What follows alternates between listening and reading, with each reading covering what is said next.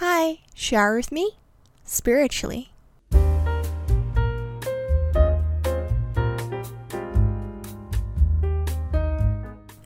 Are you a freegan? Have you heard of the word freegan? Yes, I mean freegan, not vegan. Freegans employ alternative strategies for living that are based on limited participation in the conventional economy and minimal consumption of resources. You might have the image of a person that lives on the street, does not have a proper job, and searching through dumpsters for food. But there's more to that, and not all of them appears to be like a beggar or homeless. Freeganism is a lifestyle philosophy where people adopt alternative means to modern capitalism in order to fight against the satisfaction of material needs. In other words, they will choose to live in an alternative lifestyle so that they don't have to satisfy their material needs. And what's the purpose of that? These people might have the aim to mitigate overproduction and overindulgence in modern society. And what do freegans do? They usually forage, i.e. dumpster diving, where they look through rubbish and wastes to find food, instead of buying food, or not necessarily food, but all kinds of items, right? And then they would also volunteer instead of work. In other words, they do not work for money, but they work to contribute to society, to give back to society, but they don't want anything in return. Lastly, the question of living, the question of their home. Do they have a roof? Well, they usually get a home by squatting. What does that mean? It means that they help friends look after their home so that they can have a roof and they have somewhere to sleep. Yeah, they don't rent. All these might give you the impression that they're living a rather primitive lifestyle, almost like a caveman. You know, the day and age where no one works for the money and there's not even the currency of anything, right? Because obviously, during that time, money wasn't invented. So this got me thinking, is it the invention of currency, invention of money that leads to all these problems of overproduction and overindulgence? Maybe, maybe not. But there's definitely some kind of correlation. If you think about it, when you earn money, you receive a currency that's multi-purpose. You're able to do whatever you want with it. You can buy clothes, you can buy rent, you can buy food. Yeah, just literally everything. You know, money is almighty powerful, right? Besides buying the necessity you need, such as food and a roof. You can also buy something that gravitates more towards your desire, such as designer bags, or even drugs, cigarettes, or some kind of entertainment, you know, watching movies or living in a luxurious hotel, stuff like that. Obviously, nowadays, with money, there's a disconnection between work and the basic need of human. You don't just work to satisfy your basic human needs. This leads to a problem. There will never be a signal to us whether we have worked enough. No one would ever tell us, and we will never find out what level of work is already enough to satisfy our basic human needs, enough to pay our rent, enough to get us food, and enough to keep us safe and healthy. You still don't get what I mean? Imagine a society where the salary system nowadays has changed.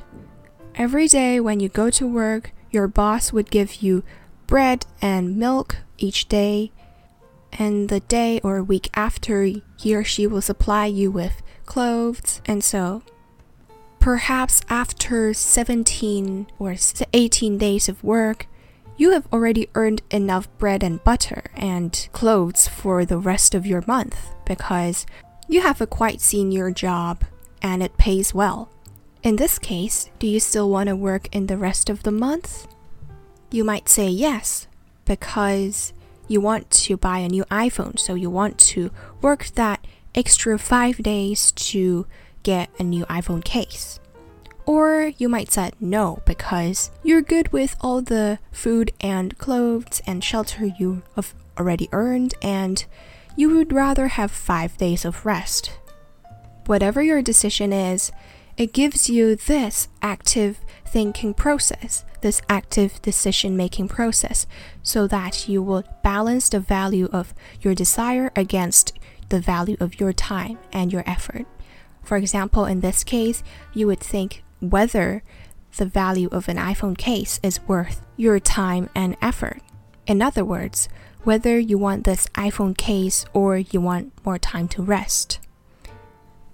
Of course, it's just a hypothetical situation. It's never practical because ultimately, when you sign up for a job, you probably should work full-time and you don't have a choice as to whether you want to rest after you think you have worked enough. And of course, the salary system never pays you like that.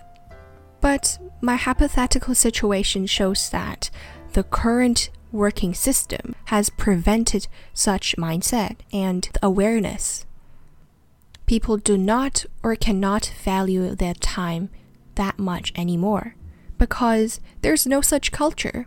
You always have to work more because you want more and you want to achieve more. You can never be just right. Going back to the concept of happiness, it's about being content with our current situation, i.e., we don't have the eager to pursue higher salary, lead a more luxurious life, or achieve more. Unfortunately, this is not the case for a majority of people in society nowadays. We always want more, whether it's out of insecurity, fear, or the eagerness to compete. Perhaps even the lack of awareness. But this fosters an unhealthy mindset and culture where people are always tired, and eventually all of us would be working against the rationale of happiness because we overworked ourselves and we only get things that we don't necessarily need. Although we have worked very hard to earn so much money so that we can buy different kinds of nice goodies, we're not happy. We're not happy because we have worked too much that we sacrifice the important aspects of happiness. For example, your health, your relationship, or even your time to do things you want. That's why, even though we don't practice veganism, this alternative lifestyle has given us a good awareness and reminder that we don't have to be monks to live an intentional life. We just have to be brave enough not to follow societal trends and stay true to ourselves to ask whether we genuinely need this, whether we genuinely need to work this hard, whether working this hard would get us what we want genuinely. Of course, this is very difficult because after all, we're all social beings. We're human beings who loves competition and we're greedy. The bright side of this is that competition drives improvement. It helps drives the development for humankind. That's why we moved on from the caveman lifestyle and we're now moving towards the digital virtual life. And because of our very human nature of comparison, being greedy and competition, the modern human society is a capitalistic economy. I still remember in the very first economics lesson, I learned the concept resources is scarce and greed or desire is unlimited. This is what our economy nowadays is built upon. It is obviously very difficult to change, yet these freegans are trying to fight against it. For example, they are foraging because they don't want to waste food. Needless to say, many less developed countries are facing problems like poverty and famine, whereas more developed societies are quite luxurious and they have a lot of food to waste. You might have already heard that. 1/3 of the food production on Earth actually goes to the landfill.